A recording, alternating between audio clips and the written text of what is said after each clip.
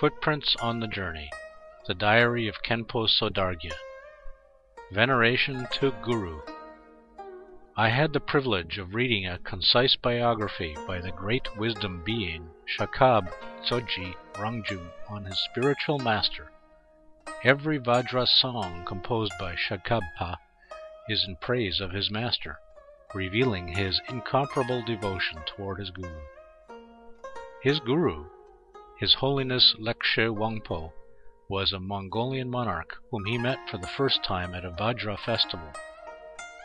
The master was sitting on the lawn with his consort, enjoying the carnival shows. He paid homage to the master and was accepted as a disciple.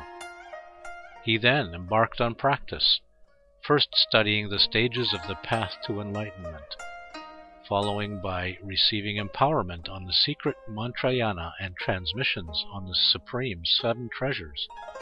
When he was contemplating a solitary retreat, his master advised, "Our days together are numbered, do not go away." He listened and followed his guru to a secluded place to practice together. During that period, he made circumambulations of the guru's tent every day. With the teacher's blessings, his faith grew stronger day by day. Later, the teacher gave him permission to go to Chihai Hushin for practice.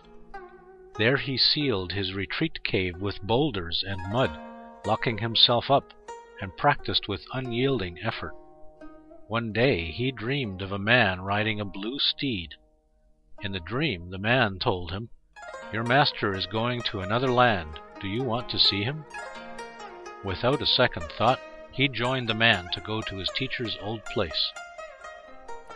By the time they reached there, the teacher was nowhere to be found. He asked the man on the blue horse, "Where is my teacher?" "He is now in the Dakini land of freedom," the horseman answered, as he whipped the horse and galloped on with tremendous speed. After a long while, he saw tens of thousands of people holding precious parasols, jeweled umbrellas, gongs, and drums in a procession welcoming his master. Bowing to the master of his endless yearning, he implored with tearing eyes, "Master, please take me with you." His guru said, "Not now. You have to go back and practice. You should strive to benefit beings." The master then blessed him and went on his way. Presently, inconceivable numbers of gods and goddesses streamed out from the sky, respectfully greeting his guru. He kept his eyes on his master until the huge entourages disappeared from sight. When he woke up, his pillow was wet with tears.